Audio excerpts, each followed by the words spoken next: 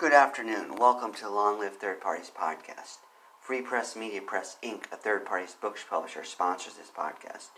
I'm Andrew Bouchard. Today I read the case, Matter of Pulver v. Allen, 242 AD 2D 398, New York Appellate Division, 3rd Department, 1997.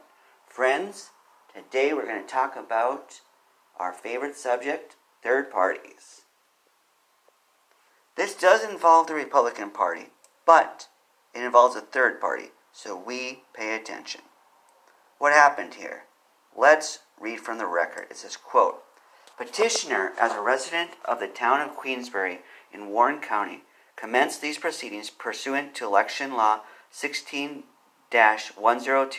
challenging the sufficiency of the designated petitions naming Respondent Fred Champagne as the Republican Party and the Conservative Party candidate for town supervisor of the town of Queensbury in the upcoming 1997 primary election. The facts as they pertain to the designated petitions are not in dispute. After obtaining the signatures of the registered voters on the respective petitions, the subscribing witnesses neglected to provide their residence addresses on the statement of witness portion of the petitions prior to signing their names. It is uncontroverted that the designated petitions provided to Champagne and to other prospective candidates did not contain a space for the subscribing witnesses to fill in their residence addresses. However, the challenged designated petitions did specify the residence within the town of Queensbury, Warren County. The petitions were delivered to the office of the Warren County Board of Elections in such form. Therefore, a person other than one of the subscribing witnesses inserted their residence addresses by hand. This information, albeit correct, was inserted outside the presence of the subscribing witnesses and was not initialed by them. End quote. This does not seem fair. The forms did not contain a space for the needed information, yet they're trying to hold this against them for not putting the needed information in a space they did not provide. And according to this, they did have the right residency.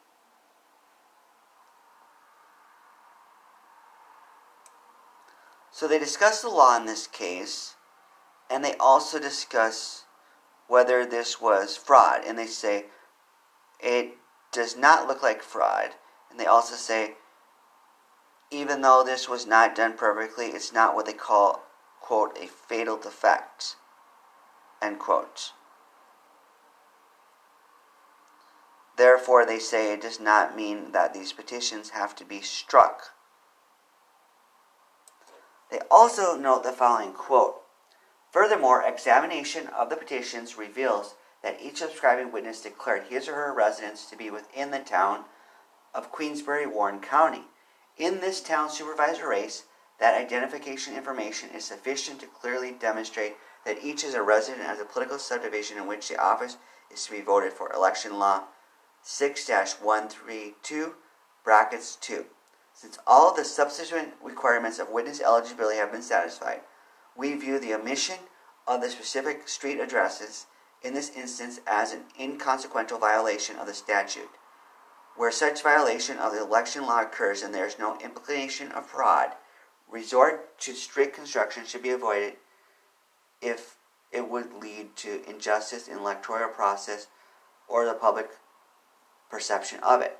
Adjudge that the petitions are dismissed without cause and the designated petitions naming Respondent Fred Champagne as the Republican Party and Conservative Party candidate for the office of Town Supervisor of the town of Queensbury in the September 9th, 1997 primary election are declared valid. End quote. Guess what, friends? September 9th is my birthday. In 1997, I was how old? 19. So it was good that a third party got on the ballot. The Republican Party, we don't care about that party on the ballot. We've talked about fusion voting on this podcast before, and since some third parties view it as a valid tactic, even though I wouldn't pursue it myself, we are going to legitimize it. So if Fred Champagne deemed his best bet to get on the ballot was to run under both the Republican Party and the Conservative Party, then we shall grant him the benefit of the doubt. And we celebrate the Conservative Party part of getting on the ballot. We lean progressive here. Still, we support conservative third parties. We love third parties, whether progressive or conservative or moderate. So we want to see the Conservative Party getting on the ballot. It's good the court had wisdom here, and they exercised wisdom in suggesting that the mistake on those forms, trying to hold that against them, was not cause to strike the ballots. So we want to celebrate this.